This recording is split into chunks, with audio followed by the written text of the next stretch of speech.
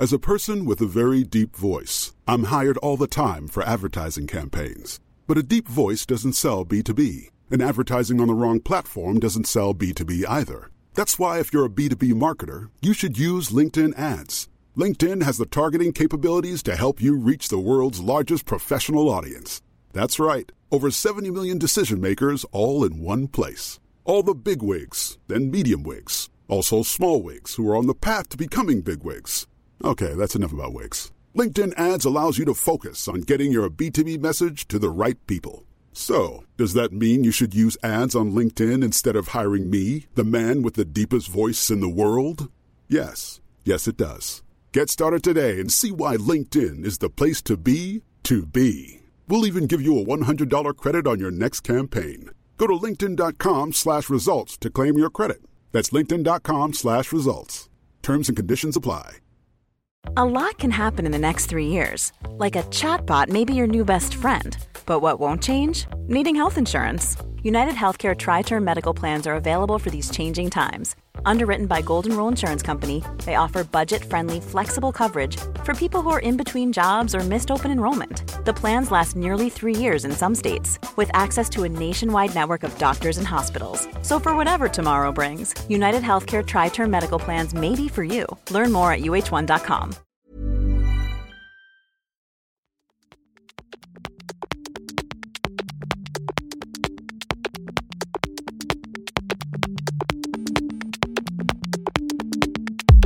Welcome to episode 16 of the Husky International series and a long interview with German alpinist David Göttler.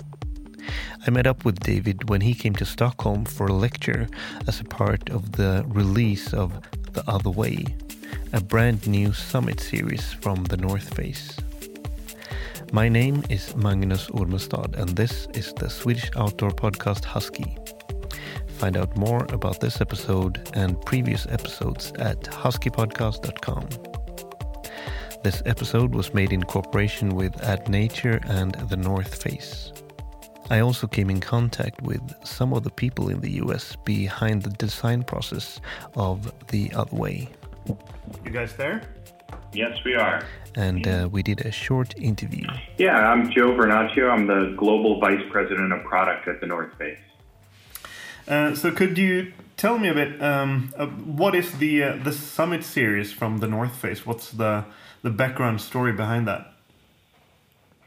Yeah, the Summit series is a group of products that we specifically label with Summit series on it. That is to be our best-in-class mountaineering kit.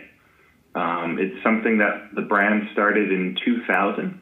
The year 2000, and it's continued to evolve ever since, and it's kind of become a statement in the marketplace as the best and illustrates what's possible to make. And now for this season, you launched the Summit series. Kind of a special edition of the Summit series, if I understood it correctly. That's called The Other Way. So what's the story behind that, and what's the story behind the name? Yeah, I mean, a couple of things. One was internally, just with us as a product team and a brand. Summit Series over those 15 years or so continue to evolve and broaden and get much larger than just this premier mountaineering kit. So we decided we'd take the risk to edit it down and get back to just that premium kit. At the same time, as we were looking at that, we had ways of manufacturing and ways of making product that we wanted to try and we thought could really elevate the product and what was possible. So we use Summit Series as our think tank to evolve what's possible in both manufacturing, in design, but also how we meet the athlete's needs to try to make garments that are incredibly warm, incredibly durable, in the most progressive, advanced ways possible. So that was kind of the foundation of the reset. One was that bring it back down to a mountaineer's kit, and to use it as our laboratory for our best thinking. In our design process, we kept trying to choose the more difficult route. So trying to make some analogy to climbing a mountain that had been climbed many, many times. But how do we do it? How do we take the more elegant line and the more interesting way up the mountain? We decided when we got to a design problem, we kept saying to ourselves, well, let's go the other way and see where we get to. And that just happened to be coincidentally similar or very almost identical to what Conrad says. We have a quote from Conrad where he was saying, you know, some people decide to go become accountants, and I just decided to go the other way and become a mountaineer for a living. And both us seeing it in writing from Conrad and us realizing that we've said that through the entire design process, we thought that that was just the right thing to kind of give ourselves something to hold on to for this season. When designing a series like this one, like The Other Way, how does it work? Like, where do you get the most important, the most valuable input from for the design team? Yeah, it all started with the athletes. It started very simply with just a big group of our athletes getting together in Boulder, having dinner, opening up a few bottles of wine, and talking. They all brought garments that they liked, things that they didn't like, both whether it be our products or other companies' products. And the process kind of started from there, from just a simple dinner. That was part of the spark and part of the inspiration behind even this idea of editing it back down to just the essentials and just what the athletes needed. And then from there, we worked certainly with Conrad. Conrad Anker was instrumental in this project from the very beginning and went all the way through to the final testing expedition that we sent people on. So it always starts and ends with our athletes. And many of our designers are athletes themselves, and they get out there with them. And so there's not that much translation required. It's simply just reminding ourselves what those things are that people need. But during this process, could you get like a phone call from Conrad or someone like calling from Burma, like screaming at you, like remove the Velcro from the this and this layer and blah blah blah? Or do you have like a structure with regular meetings during the year and during the process? Or a little bit of both. There's definitely set touch points where we'll get together to make sure every last detail is considered, but we did get such a phone call where Conrad called and said, "You've got to take the gaiters out of this pant. I'm tired of these big, wide pants that everybody forces me to use. And in ice climbing, I want to be able to see my feet, and I want you to take these gaiters out. These aren't ski pants. These are mountaineering pants, and I don't need gaiters." And we took them out, and it makes the pant a lot less commercial. In broad use, so harder to ski in and harder to ski mountaineer in because you don't have that gaiter, but it's excellent for ice climbing, which was the... Yeah, and that's really the next question, if it's sometimes difficult or perhaps even impossible, because you are a commercial company, and if it's difficult to kind of translate this, because the needs of the people like Göttler and Conrad Anker, they are highly skilled, like very kind of narrow professionals, and their demands and their thoughts about equipment, is it difficult to translate that into something that will like speak to the normal end customers and attract the masses, kind of?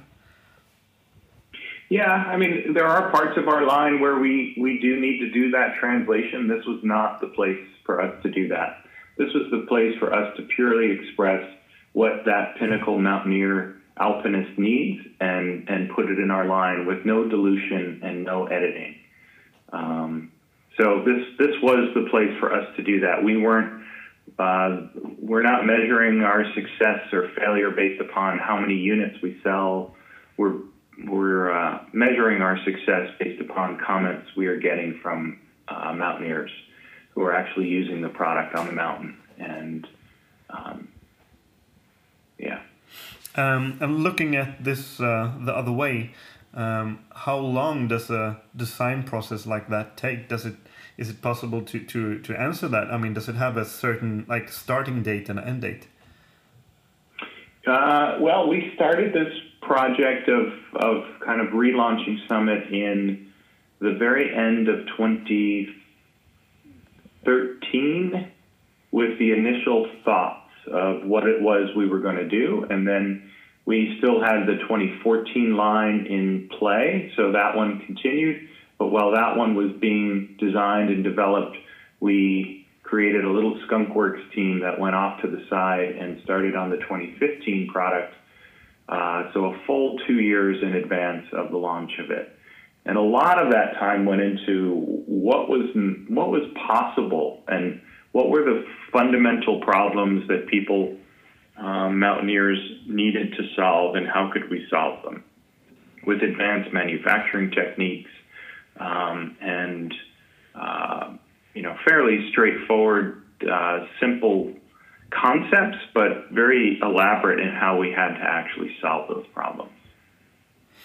And finally, you've already touched upon that, but the designers, the team working on these products, how active are those people outside of office hours?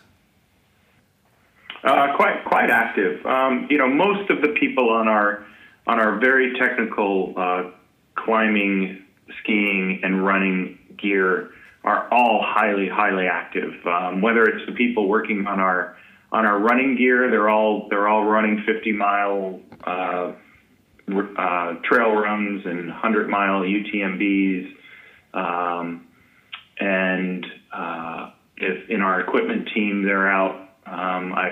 The team was out just this weekend, all ice climbing up in the Sierras, and they do it as a team, and they do it without any prompting. They're very happy to go out and quote unquote test product. So, and then the same for this team.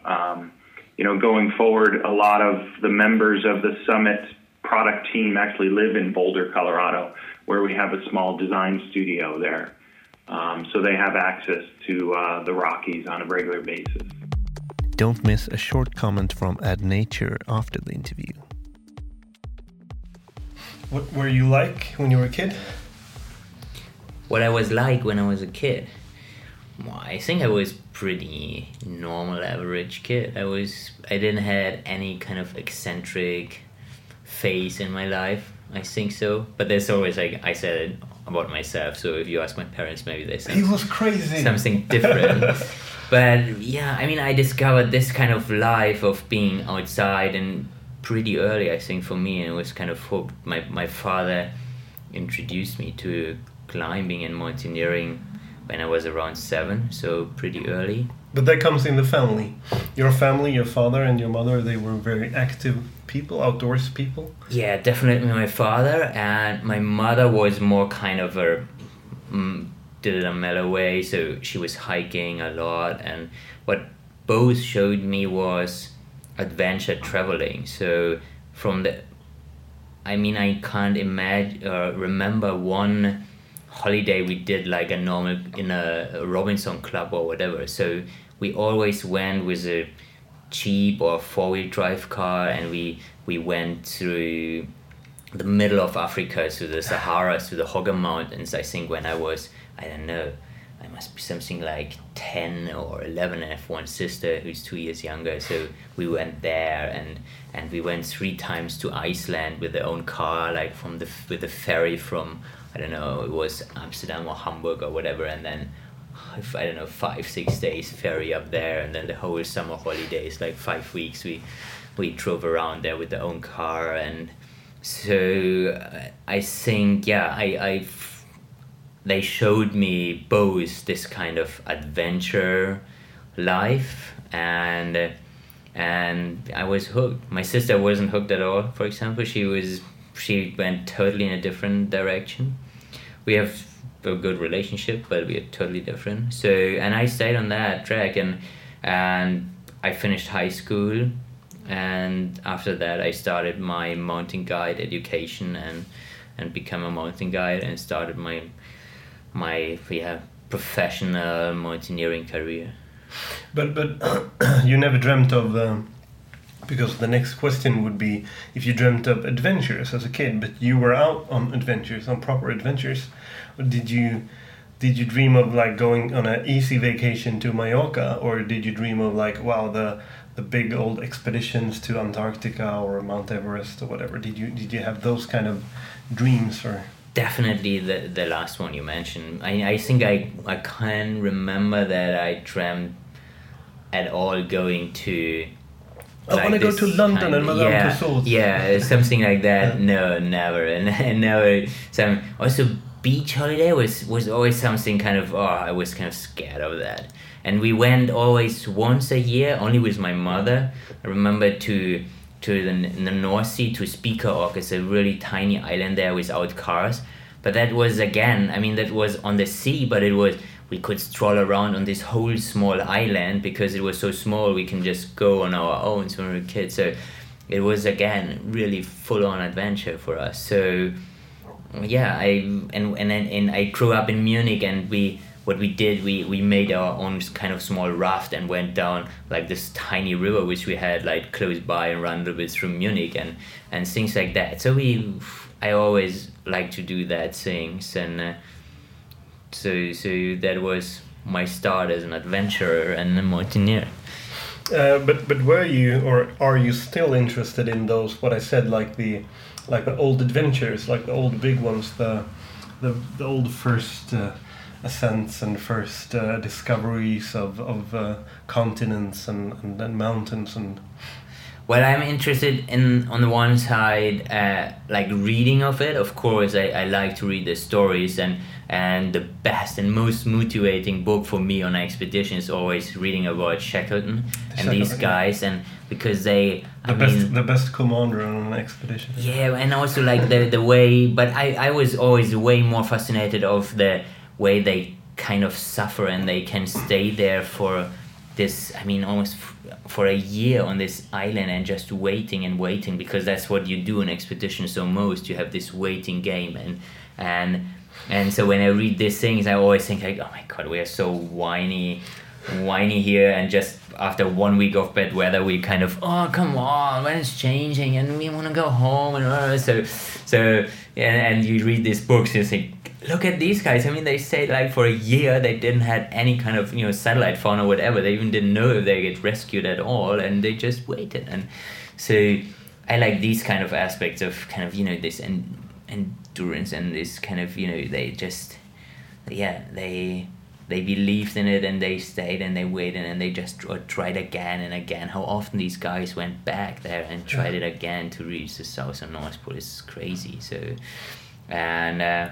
and that's what I find really super interesting on these old adventures, and for me, my adventures for sure they're different, and nowadays I think they become different in general, which don't make them any more enjoyable or exciting, or I don't wish that I would have been born in this decade. I'm super happy to live now and here, and I think out there are so many adventures waiting for me, so I can't complain. And I heard a quote, I don't know if I remember it correctly, but like back in the old, speaking of the old expeditions, that back in the old days the boats were made of wood and the men were made of steel. These days the boats are made of plastic and the men are made of Gore-Tex.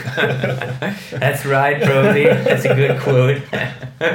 That's what we are surrounded of, like Gore-Tex and synthetic and high-tech. I mean, it's crazy nowadays what we have with us on this adventures and if you look at the clothes and the equipment that they had, like I don't know, only 50 years ago or 100 years ago, it's amazing to see what they accomplished.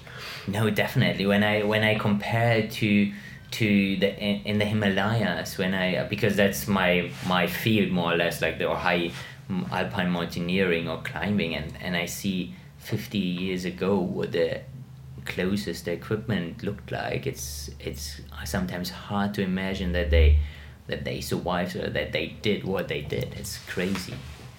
You said that you became a mountain guide after high school, but you never had a normal job career or plans of a quote-unquote normal job career.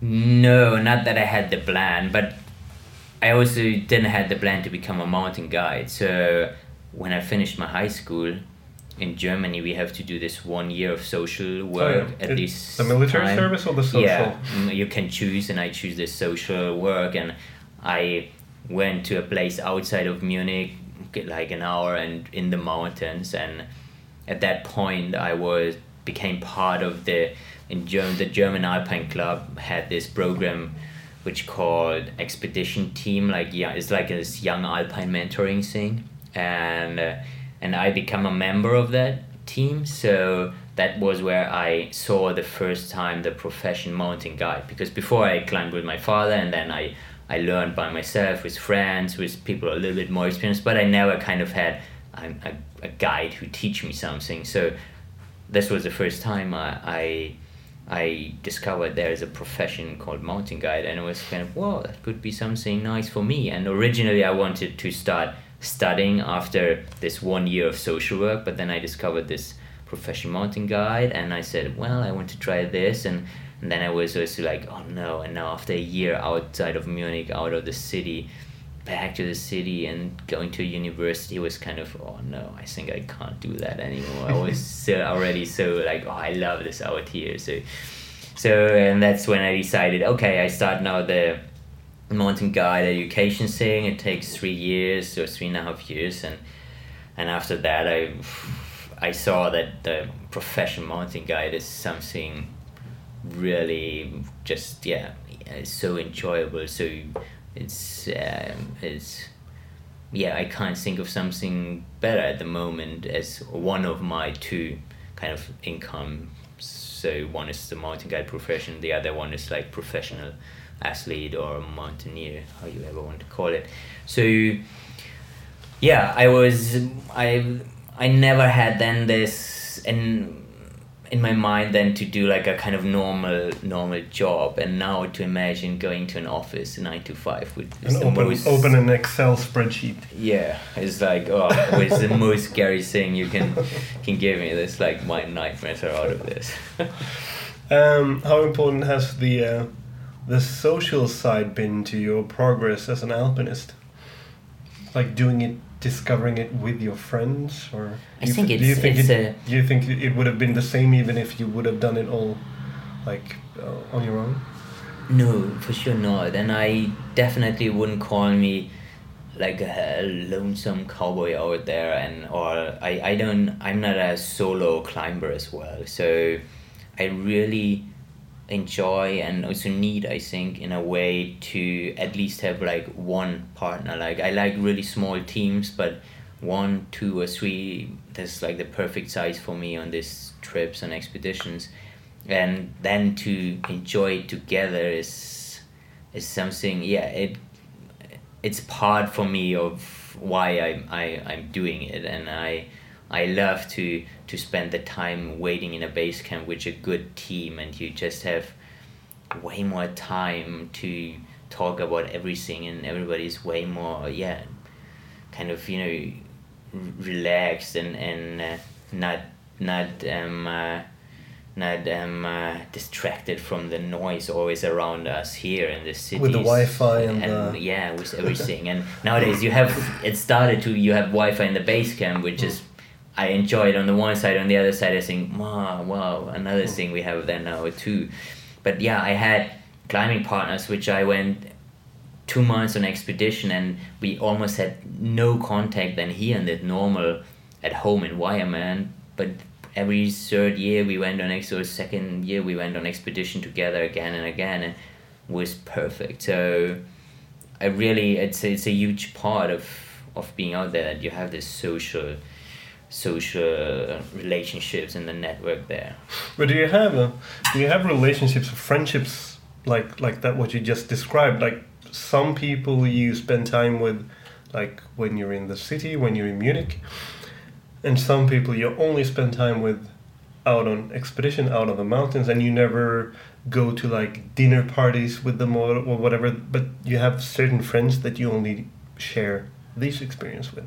Yeah, definitely. I have friends who just, mostly because then they are no mountaineers, so I only see them when I'm at home, like old school friends, and still we have a super good contact, and every time I'm in Munich we go out for dinner and doing these things. And other friends I have, like you said, I only be with them on expedition, and we text maybe once a year or something like that, just to like, are you okay? Okay, good, fine. And that's it. And then suddenly, hey, next year, what do you think? We doing this? Okay, we're doing, and then we go 2 months, 3 months on an expedition. Incredible, intense from the kind of, space you have to spend together, but it works perfectly, and it's I don't need then the time in between to have kind of a ongoing interaction with this person, or that I keep being updated what he's doing, like a weekly thing or whatever. So it's totally fine. But do you think that's is it important for you to kind of keep these separate parts of your life, to kind of distinguish, well, these are friends that I share these moments with up in the mountains, but I can't spend too much time with them because maybe then it will, No, do you like to strike some kind of balance? No, I don't think it's because of that. I think it's more just because often it's they live yeah, totally somewhere else.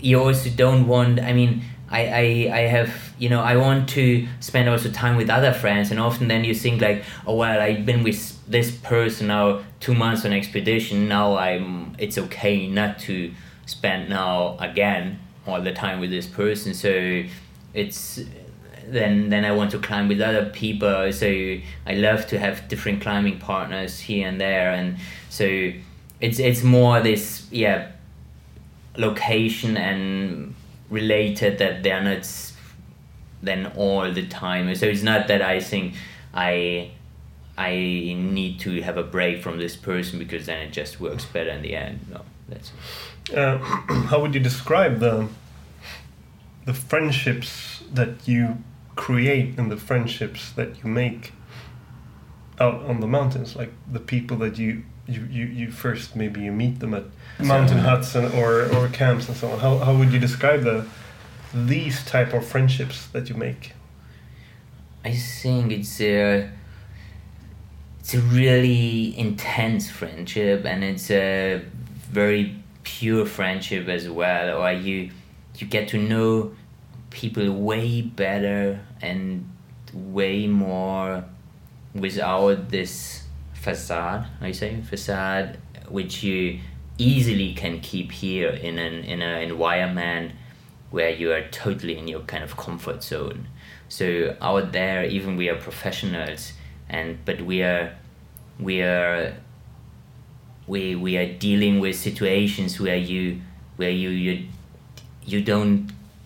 can't put on this. It would take too much energy. You need your energy just for what's out there. You can't pretend to be weak or strong or whatever you want to be here in the city, and that's why I think this you get to know persons way in a way purer and natural, more natural sense and kind. So, and that in the end makes, I think, a relationship or a friendship which works in this environment is stronger and more intense in the end. How would you describe the role of the mountain guide from your perspective? Oh, it's a long question. because I mean, for me, the guiding I really enjoy. Still, I enjoy it, but is something completely different to the climbing and mountaineering I do as a private person. So when I go on expedition for myself, it's completely different. When I go in Chamonix climbing a mountain for me with a friend, looking for my challenge, it's completely different. When I go with clients guiding, that I get my satisfaction and my kind of joy out of helping this person to reach something which the person probably without me couldn't achieve. So then to see, for example, that I summit with him then, or with her, with a person, with a client, Mont Blanc, which is like the normal route, is something I've done a lot of times, and it's kind of, you think like, oh, it's super boring. But when you get to this challenge that you have to have, or like really try to make it happen for this person, that he arrived there, it's a huge challenge. And then to see his emotion or her emotion being up there on the summit of Mont Blanc, starting to cry the same way like I cry on a Makalu summit on an 8,000 meter peak, for example, I totally can relate and exactly knew what it feels like in this moment. And that gives me then to be a small part, or maybe a huge part of why he feels this thing now. It's a super good moment, and it's a very satisfying thing. So that's what I really love on guiding, but guiding can be so much. So that's why the question is really difficult to like answer with one question. But is it also kind of a way for you to kind of rediscover your own progress and like get a different perspective of where you came from and your journey towards what you are today? Because you can kind of maybe see everything like from a fresh perspective, like from their perspective. Like you said, you've summited Mont Blanc hundreds of times maybe, but then again, doing it together with the client, you get some kind of well, it's I have one project where I really see this. I was now for 6 years the coach of this young alpine mentoring program in the German Alpine Club, and there I totally see that. And this was incredible, intense, and it was really also stressful because you have to push these young persons. They're 16 to 25, something around that, and you have to push them in an environment which, like a small mistake, and you can't always kind of hold them the right moment. So you need to kind of give them the long line, and they can and push them in this really environment, this alpine environment where a mistake can be really pretty bad. But there to see how they progress and evolve in this, it's always a 3-year program, so I did 2 of the teams. It was amazing to see, and it was also it was so motivating. It was a huge motivation for me always to go with them and to kind of see how they become stronger, and if I can keep the pace more or less, and for example in rock climbing they are so good nowadays that I don't climb as good as rock as they, but then when we come to altitude it kind of okay, I have it under control, and so but to see how they progress is amazing, and it just reminds me of how I was, and then on other guiding things it's hard to see this point, but there are other things then which I enjoy and are good. When it comes to mountains, what does a mountain need to have for you to become interested in it? I think it has to have a story, and a story can be just the shape. The story can be that there's no story so far, or the story can be that they made history, like like I really enjoyed climbing the Eiger North face, the classic route, because like every pitch, every meter you gain, you find a different place, which is like, wow, here happened this, and then you continue and like come around the next corner and wow, here's this kind of BB place, and this is called the difficult crag and whatever, and you know all the stories. So it's super interesting as well, even if it's nowadays maybe not it's not super technical difficult anymore in the way what today alpinists can do. So yeah, there has to be a story in all the different ways, like I said. Do you have a certain favorite mountain that you always come back to?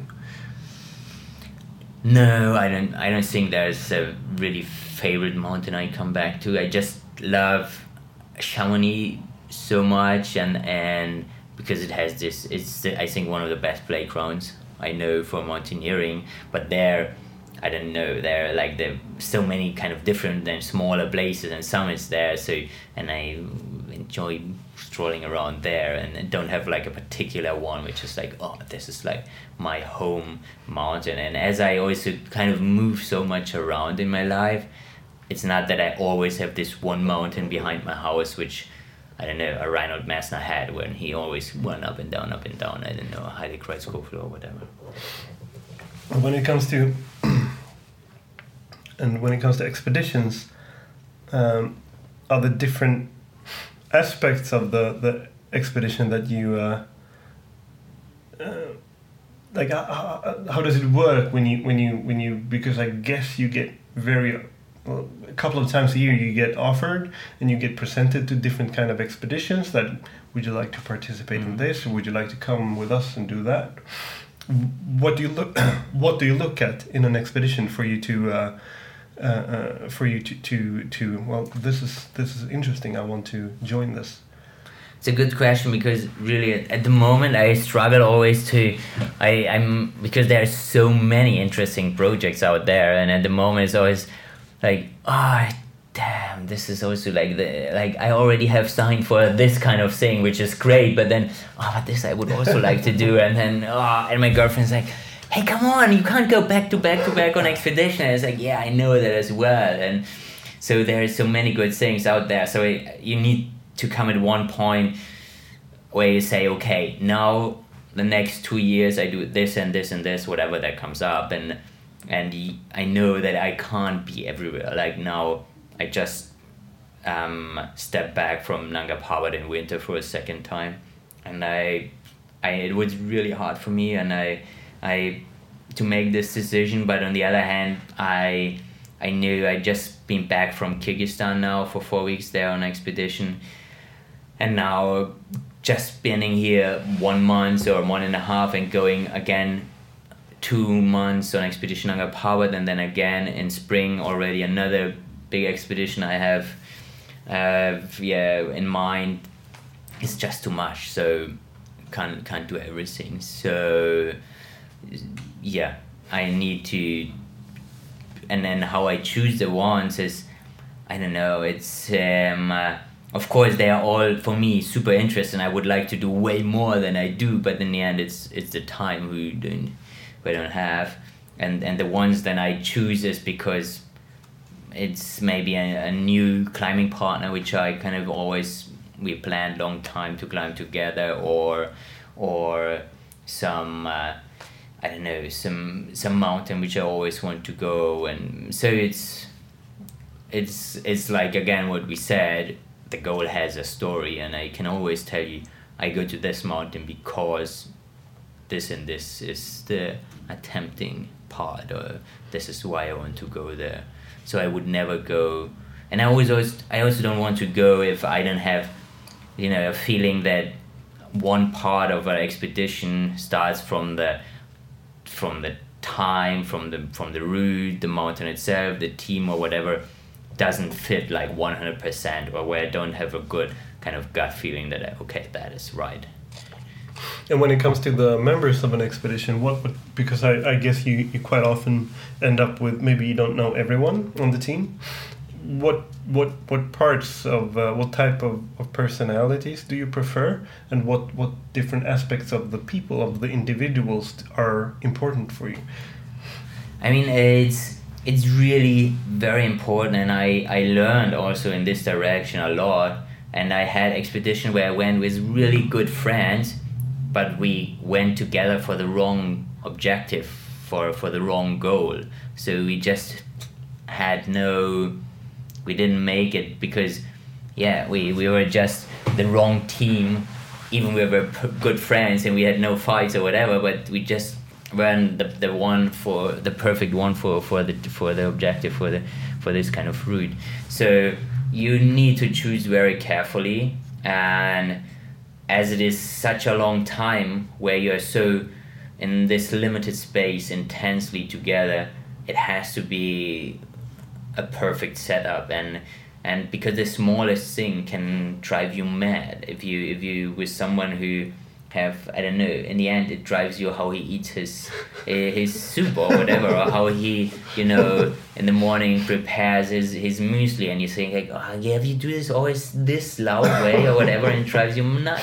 So it's a small thing, so and it has to be really perfect. So I really normally I know the people I go with, and so it never happened that I end up with on an expedition then in my team with people I hardly know. I had it now the first time in spring. I have to say that I really just knew this person via Skype, and it was also I had from the beginning a good feeling because he was friend with a lot of my friends, so I know the kind of friends who know him. So this is how it worked then, and we had the team was very well, yeah. But I mean, I guess in some way it's like a marriage. I mean, after a while, even though it starts with love, but in the end you can start getting annoyed at the small things, and Exactly. Sometimes have you had like friendships like almost ending, or like you like after a trip or an expedition you kind of, we will take separate ways from now on?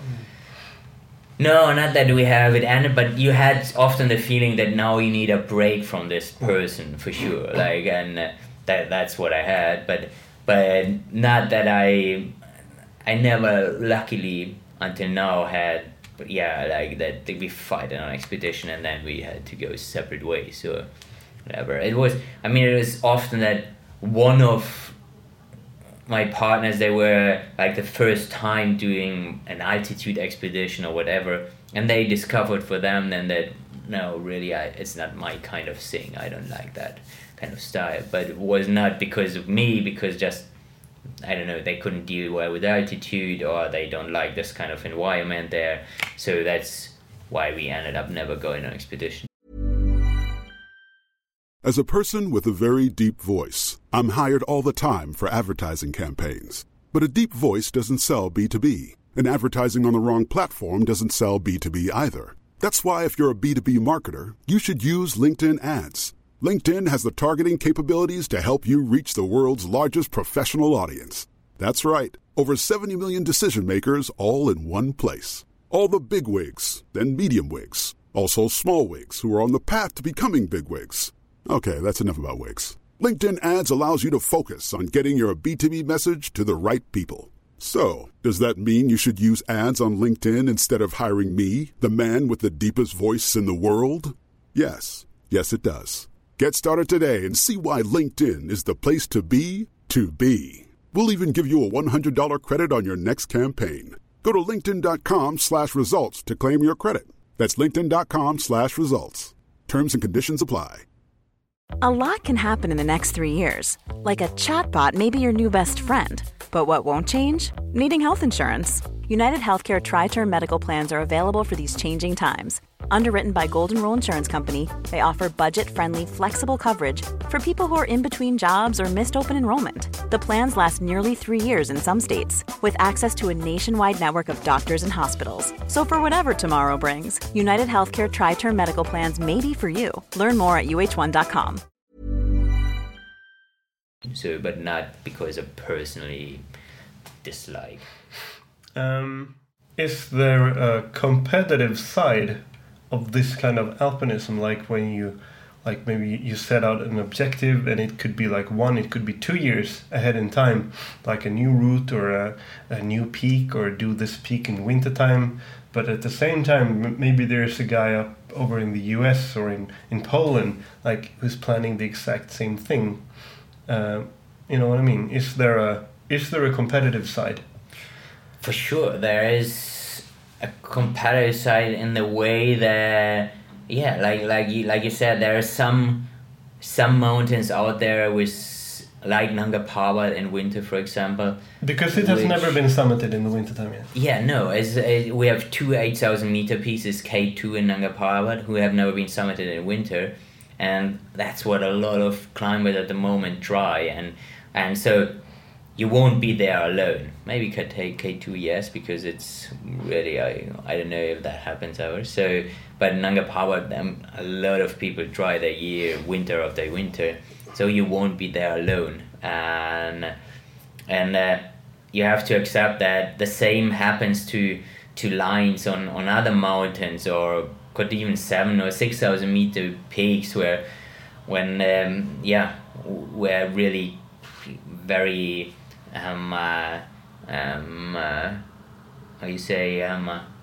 attractive lines are still not climbed, and you know, okay, people will go there in the next years. That's why we often, it's kind of, I always don't like it in a way that you kind of don't talk about your upcoming expeditions or things, but on the other hand you always kind of think like, if I say it now, maybe somebody else will, so you wait kind of the period that you think, okay, now they can't, decide now, okay, I go now on a 2 months expedition, because it's just not, it's impossible just to say, okay, now I'm 2 months off, so now for spring I have something in my mind, and we just don't talk about it in the way that we go there and we're so until maybe like New Year or whatever, so, and then.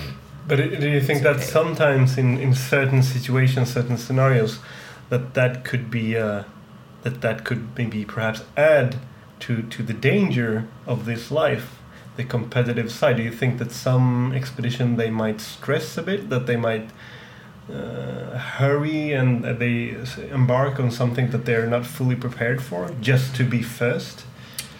It happened in history-wise, definitely it happened when we just look to who's the first to climb all 8,000 meter peaks without oxygen, when Messner had the competition there going on, and that happened. So nowadays I think or I just can say it for myself how I discovered it.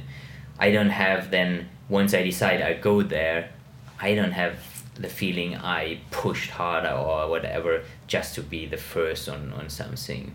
And the same way which I never had the feeling to be pushed by sponsors, for example, or by some some media that they want me to be now the one on the summit, or that they kind of they waited for that. And no, I don't feel there any pressure. And even and when I look again to Nanga Parbat in winter, there was a Polish team with us, and the same route, the same time, and we worked incredibly good together. I never had this kind of collaboration with two teams on a mountain, and summer on 8,000 meter peaks where you're also mostly not alone. It's kind of everybody do his own thing, because anyway it was then mostly not any new routes or something like where you can be the first. It's just like you want to summit or not, and everybody does his own thing. And then winter we worked so well together. We shared the weather forecast, we shared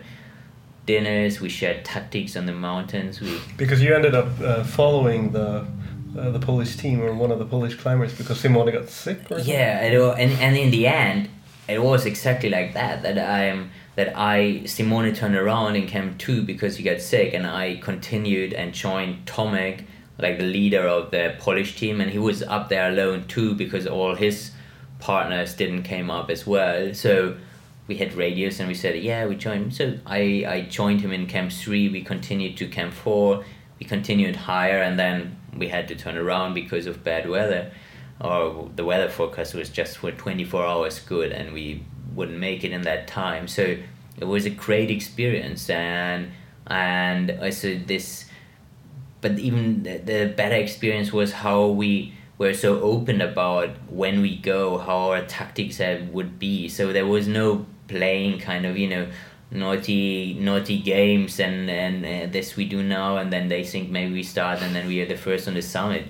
Because journalists and media, they ask us what would be our tactic to be first on the summit in front of the Polish team, and we just sit there together, laughed and read this interview request and then just said like, oh my god, it can't be. So it was really a good experience there. I'm guessing that at the level you are today, I guess that you ended up like working with people that you maybe looked up to and people you admired, like when you were younger. Yeah, of course. Sometimes I kind of have this kind of foolish smile that I think like, oh cool, now this person called me and asked me to join him for the next expedition, and I always read, or even the beginning of my career I kind of read of these persons. And also now, for example, when I was in Langtang for this summit series thing, I was the first time I was 2 weeks together there on an expedition with Konrad Anker, and I mean, he was, you always read the stories of Konrad Anker, and suddenly you sit there in a lodge in winter in Langtang in Nepal, and it's totally normal, and it's... What does it make you feel?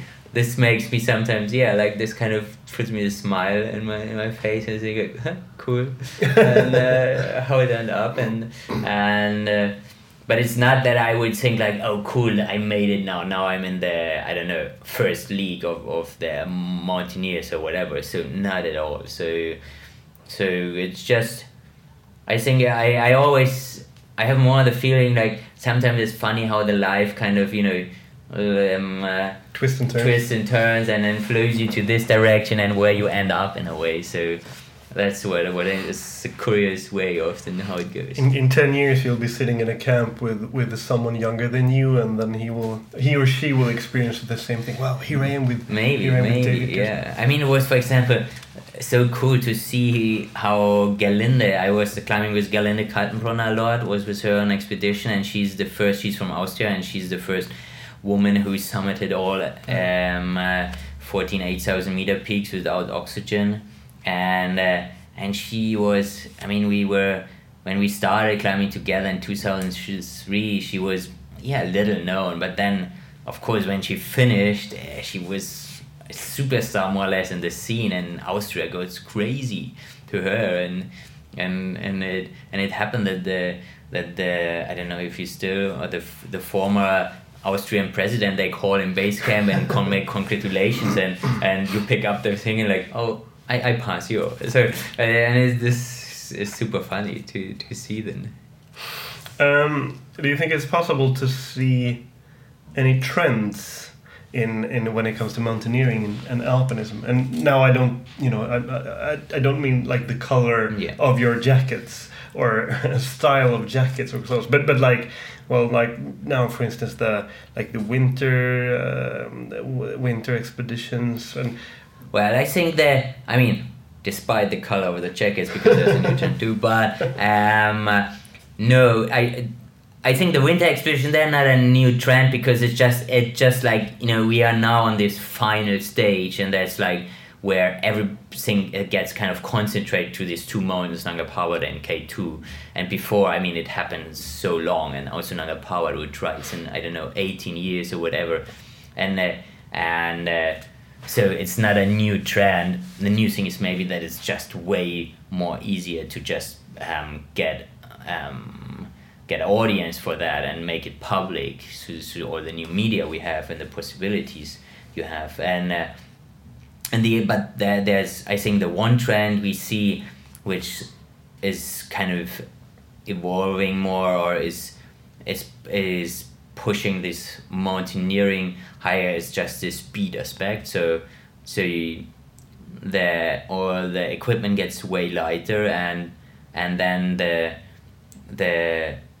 are mountaineers which are which are having a kind of different approach to mountaineering, and instead of like I BV that route out and spend like days on the face, they just have this radical approach of I reduce my equipment so much and be super fit as well that I can do it in one day. And there we see, I think, also on the high mountains, for new routes which are before kind of not possible because maybe you have no place where you can BB or things like that. So there we will see, I think, like this is the evolution which at the moment happen, or the next thing.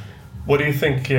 What is it that dictates these and moves these frontiers within alpinism? Is it like tech, like the now it's possible to make equipment that's so much lighter but still durable and strong? Is it like the tech part, or is it something else? I think it's a combination. Of the one side is the tech part, like we said before.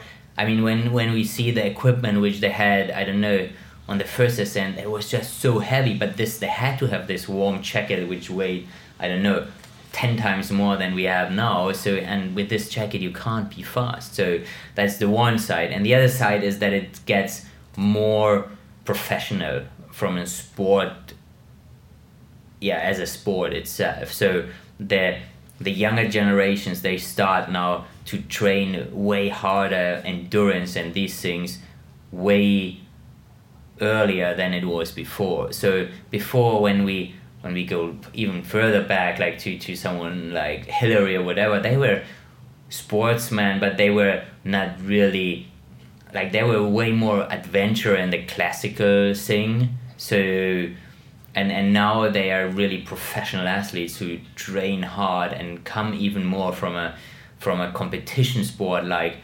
endurance running or trail running, and then they convert into mountaineers, so then they become the adventurer, so, and not the other way around. So that's what I think is makes the change. Because that was actually also an answer to my next question about if you see any new type of people that start out in this, but that would be my guess as well. Like you said, like people go like trail running, the next step is like ski mountaineering, and then you're into alpinism maybe. Yeah, exactly. This may one approach which you see many new talented, fast, good alpinists come up there, or they start as competition indoor climbers on plastic, so, and then they suddenly become super strong alpinists, like for example David Lama, or the other one from the trail running side is Akilia and Jornet, you know. So you have these types there, and these are not the only two, they're coming a lot more. So was it more dangerous before, you think? No, it was not more dangerous before, I would think. It stays the same, and we have now a way better safety margin due to better equipment. Of course, we push it also then again the limits. So I think it's the same, and nowadays maybe it becomes even more dangerous because this evolution, like people go from indoor climbing to outdoor scary climbing. It happens so fast because they have all the power, but they have the lack of knowledge and experience, which has to grow over years. So, and that is the danger, I think, which is nowadays way more than it was in the past. If you guess, look in the crystal bowl, where do you think, like, if you will look 10 years ahead, what would you guess that the climate is like when it comes to alpinism? Where are the new borders, the new frontiers? That's hard to say. I think we see one direction which goes that it's like that you can be as a consumer really 24 hours with such an climber out there through no new technologies, and you can put your VR, like a virtual reality goggles on, and you just put it on them. Kilian and then let him run away. Yeah, exactly. And while he's doing that, you can be with him, and there's not only one, there are like millions who who summit with him Everest or whatever.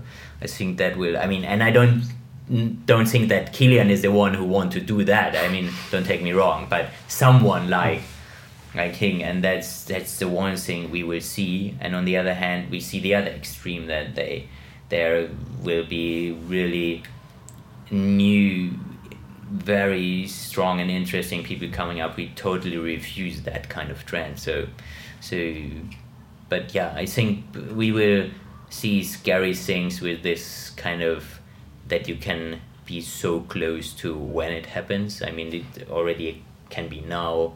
It's almost now possible, but still, it's kind of, you don't want that. But I think it won't take long that you can be really close to when it happened in real time. The next question is very, very big and very vague.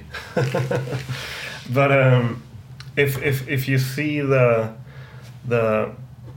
expedition on the way to a summit and go down again, if you look at that risk equation, the entire equation of this exposure, how would you describe the danger, the factor in this, which is danger?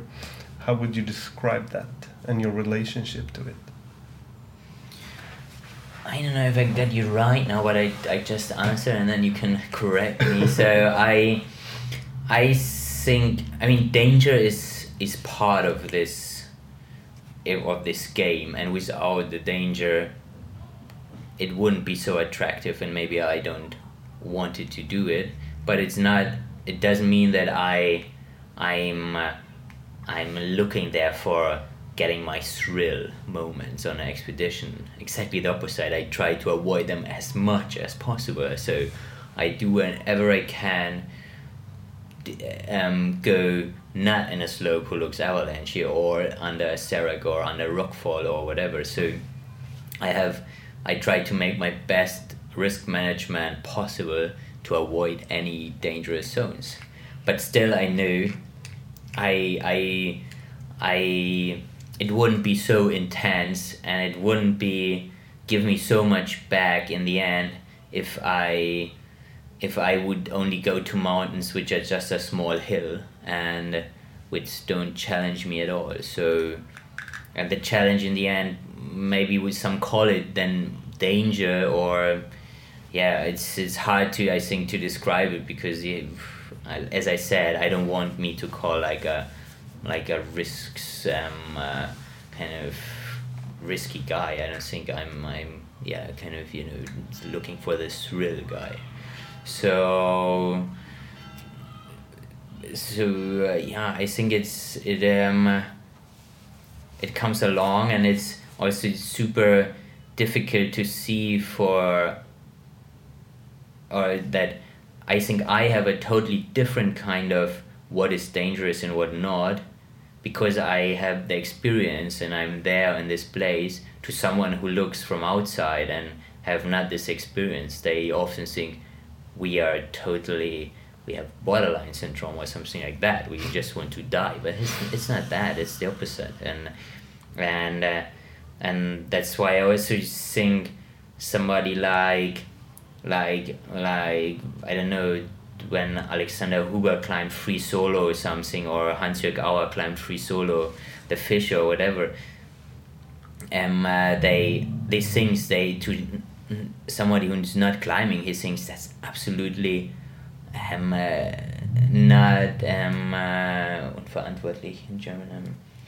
It's not responsible, like is irresponsible to do something like that. And for me, it's like, yeah, but they have thought about everything what they do there, so they have a really good risk management to what they do, and they said for them it's okay. And I think someone who goes like, oh, I go this small hike here around Stockholm here in the forest, and he even don't know what dangers there are, and he has a way worse risk management than the guy who's doing a free solo on an 8,000 meter peak, I think. So it's really this kind of point from where you look, or so the guy who's doing it, I think he's kind of aware of all the risks who are there.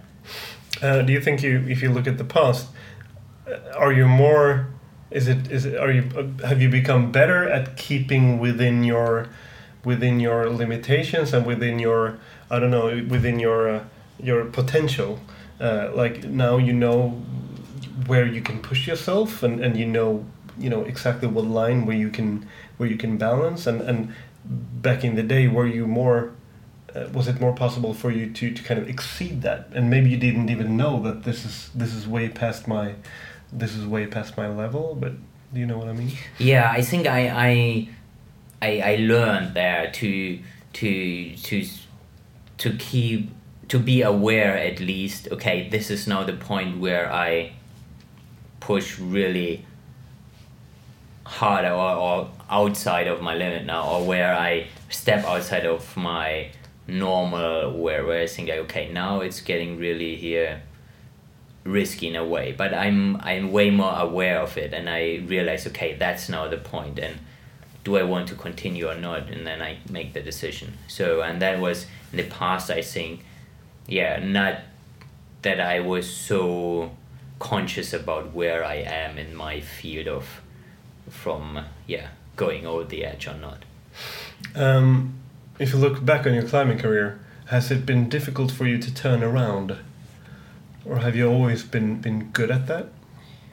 I think I learned it quite early that it's part of being a mountaineer, and especially doing expeditions, that turning around you have to accept. And it's even the moment up there feels horrible when you do it, and you kind of, there's card how it's like collapsing at once, so you're just like, damn, it's so frustrating in this moment, but it's part of it. And I never, I think, turned around because just of being lazy or because of I don't want anymore. So it was, and then and that's why I think I'm a good turnaround, but I think it's something which is normal. When I look back to 99 was my first longer expedition trip abroad.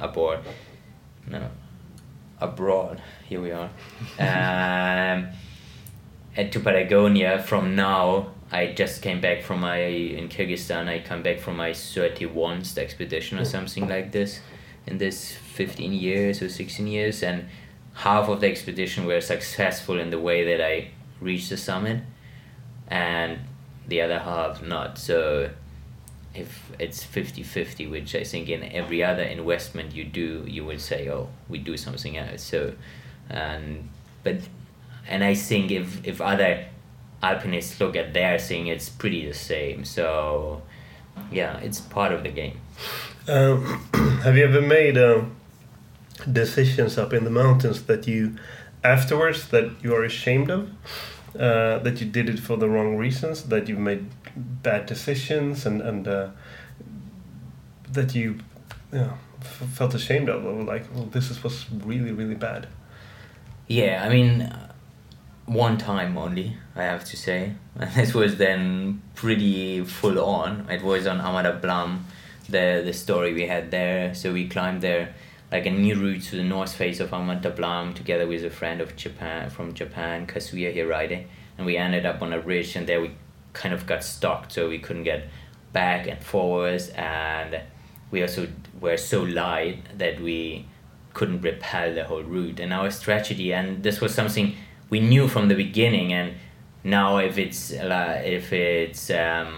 we have the time here to make it long, I think. So yeah, for me, so we thought about when we started to climb in the lower part, if the conditions are climbable, then we in the upper part they must improve, because there is sun hitting the face, so the snow gets better, and there's wind to make the snow conditions better. And we did an acclimatization trip to a mountain like 2-3 kilometers close to that mountain, to Island Peak, and the same exposure of the ridge, and there it was really good at the same altitude. And we started the climb, and it was good to climb, so we knew, okay, we want to go to the top and then back down the other side where are fixed ropes and where the normal way go down. This was the plan. And then we climbed there 3 days to the north face, And then we got to this ridge, and there we got stuck because there the conditions were so bad that it was not climbable anymore. So it was only avalanches going down wherever you stepped on. It was huge pinnacles, seracs, which was not climbable. We wanted to go down, and the ridge, which was the same way down. So we had only one kind of protection thing for in this snow, and so we were stuck. So we called the rescue, and they came immediately. And they took me because they took only one because of from the weight of the helicopter which can take, and they took me, flew me down, and then they flew up again. And then by the second attempt where they went to rescue my friend, the helicopter, the rotor touched the ridge and fell down 1,800 meters, and the helicopter crew died. So the pilot and the rescue guy, and Kazuya was not in the helicopter at that moment. He was just like half a meter away, so he was alone there. And then the next day, the best friend of the helicopter pilot of Captain Sabin came then with the last helicopter in Nepal and rescued Kazuya. So it was a pretty full-on story. And come back to the question, this is like the only chapter in my mountaineering career where I'm really kind of ashamed of that we ended up in a situation where we needed to be rescued without having kind of an injury. So we brought ourselves in a situation where we got stuck. So that is something which is, I have to accept this as part of my career, or not career, but of my life as a mountaineer. And I can't change it anymore, unfortunately. And I'm ashamed of it, but I have to accept it. But you looked up that you went to the families of the helicopter crew, and you have contact, or you had or have contact with them. Yeah, that's then. I mean, the whole story then continues until now, and it became to something really good and so positive in the way that I have a really good relationship with the family of Purna Avale, was a rescue guy who died there.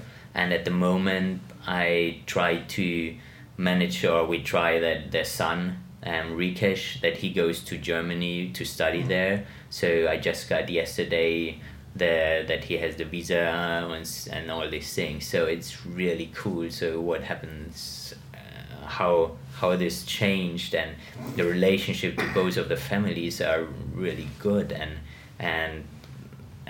also like when we went after this accident to the families when they had the funeral, was such a crazy intense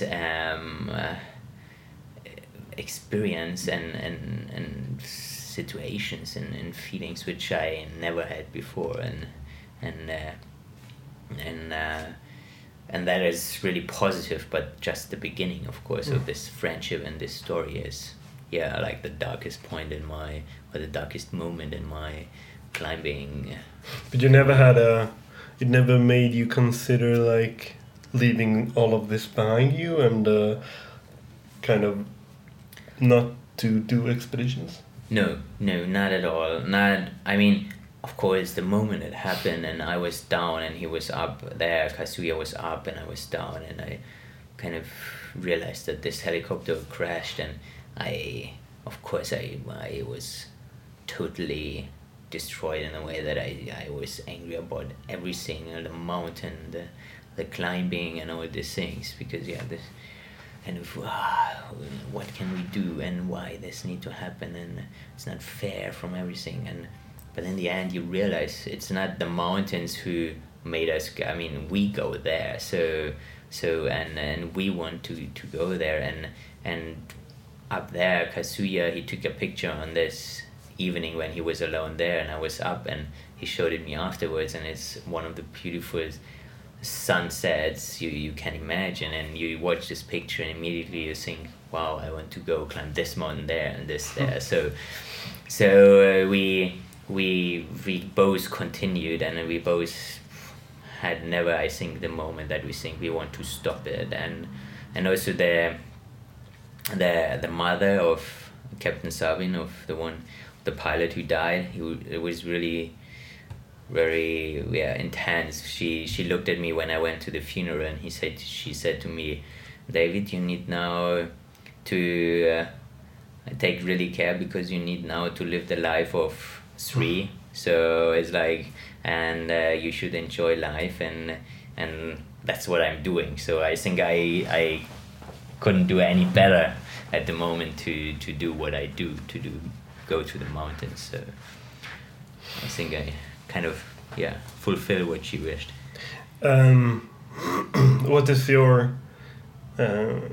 what I usually call like reactor look like your inner core, like this thing within you that generates energy for you to keep going when it's like dark, cold, and you're tired, and your entire body screams at you to stop? What keeps you moving forward? Where do you summon energy for that?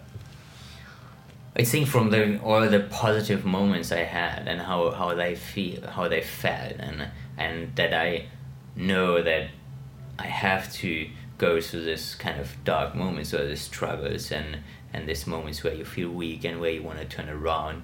And once you get through these moments, the other side feels even better. So I think once you experience that, you want to have it again and again, and that was what drives me forward.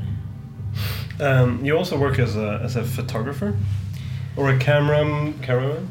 Yeah, but only on expedition, and this is more in the meantime, because it just changes slightly, that I can be out there more, that really like a professional athlete. And so for me, it's something I really enjoy and like to do it. So I would call it me time even more like a hobby. But of course, even on Nanga Parbat, I was doing the pictures and was paid for doing the pictures and things like that. So I think it's an okay level, but I wouldn't call me like a professional photographer, because that wouldn't do all the others. What are you most proud of? I think, the one thing is really I'm kind of proud is how this chapter of Armada Blam, this accident, turned out now. So where it is now, and if I really, when Rikesh be able to study here, this would be one of really my really proud moments. And then the other thing is just, I think I'm just that I managed until now, not to lost any toe, any finger, so that I turned around always at the right point, as it seems. So, and still have summited quite a lot of the mountains. Is it possible to say at what stage you are now in your life? I think that's difficult to say where I am, because I dream of so many things, so I wouldn't say that I'm now on my high. Definitely I don't think I'm at the high point of where I want to be for myself. So no, I started now the first time to work with a coach to train, so really like super concentrated and like a mental coach? It's like physical mostly, so it's really to get like on another level of endurance and physical strength. So, and that I'm really curious and interested to see what I can what I'd be able to do when I train with him for 6 months or whatever. So we will see. So I definitely think I hope I'm not on my peak. Thank you so much for taking your time. You're welcome. My name is Kalle Ringborg. I work with marketing and events at Nature. First time we heard about this The Other Way project or Summit Series project was 1 year before the release. But first time we saw it was in Frederikshavn last summer. we were invited to this show where they showed us the product and told us the story about it. After that, we had 30 minutes to place an order, and we went for it. Super cool project, really nice stuff. And we were the only retailer online that was allowed to sell it in Sweden. I think the whole release was a really cool idea, that everything was top secret until the date when they released it. We had a really cool lecture with David Göttler in one of our shops, and I think the whole package was really cool and really fun project to work with. Follow me on Facebook, Twitter and Instagram at the handle Husky Podcast.